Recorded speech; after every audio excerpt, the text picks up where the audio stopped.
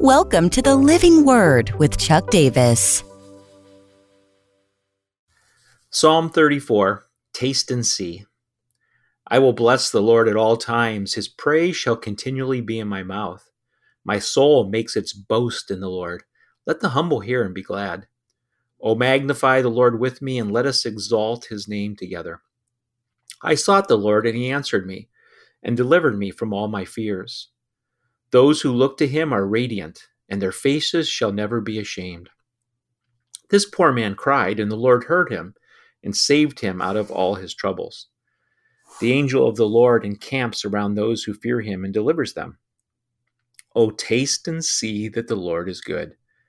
Blessed is the person who takes refuge in him. O fear the Lord, you his saints, for those who fear him have no lack. The young lions suffer want and hunger, but those who seek the Lord lack no good thing. Come, O children, listen to me. I will teach you the fear of the Lord. What man is there who desires life and loves many days, that he may see good? Keep your tongue from evil and your lips from speaking deceit. Turn away from evil and do good. Seek peace and pursue it. The eyes of the Lord are toward the righteous, and his ears toward their cry. The face of the Lord is against those who do evil, to cut off the memory of them from the earth. When the righteous cry for help, the Lord hears and delivers them out of all their troubles. The Lord is near to the brokenhearted and saves the crushed in spirit. Many are the afflictions of the righteous, but the Lord delivers him out of them all. He keeps all his bones, not one of them is broken. Affliction will slay the wicked, and those who hate the righteous will be condemned. The Lord redeems the life of his servants. None of those who take refuge in him will be condemned. Once again, the psalmist takes us into this theme of thanksgiving, that we would acknowledge God. God is the focus of all of this. 9 times the Lord is mentioned, and repeatedly the qualities of how he has poured his bounty into our lives. I sought the Lord, and he answered me. He delivered me. There is this idea of getting God as the main focus.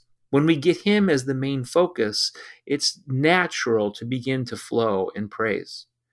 It's interesting that the psalmist has a soul that boasts in the Lord. This is so contrary to our culture today. I see so many people that arrogance is the sub-theme of their life. And it's about protecting themselves and projecting a certain image forward, when God says, get a focus on me and I'll shine off of you. Radiance is in their faces. I think of the Aaronic blessing. May the Lord's face shine upon you. When the Lord shines upon you, we have that perspective. Everything changes. And then the middle of the Thanksgiving psalm, oh, taste and see that the Lord is good. Blessed is the person who takes refuge in him. But those who seek the Lord lack no good thing. Here's a perspective giver. We're told in the New Testament, in Ephesians, Paul says that we've been given every spiritual blessing in the heavenlies. Peter, in his letter to the church, says that we have everything that we need for godliness in this life. There's an echo here of Psalm 23. I shall not be in want. It's a choice. Looking to the Lord and tasting and finding him to be good. I forget who said it. A contemporary writer says, it's not that God has been tried and found wanting. It's just that God hasn't been tried. In the psalmist way, he hasn't been tasted to see how good he is.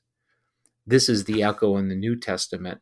When Paul in Ephesians 1 catalogs all of these blessings that we have in the Lord, adopted and chosen and beloved and an inheritance and redeemed and all these aspects, he then launches into a prayer of thanksgiving. For this reason, because I have heard of your faith in the Lord Jesus and your love toward all things, I do not cease to give thanks for you, remembering you in my prayers.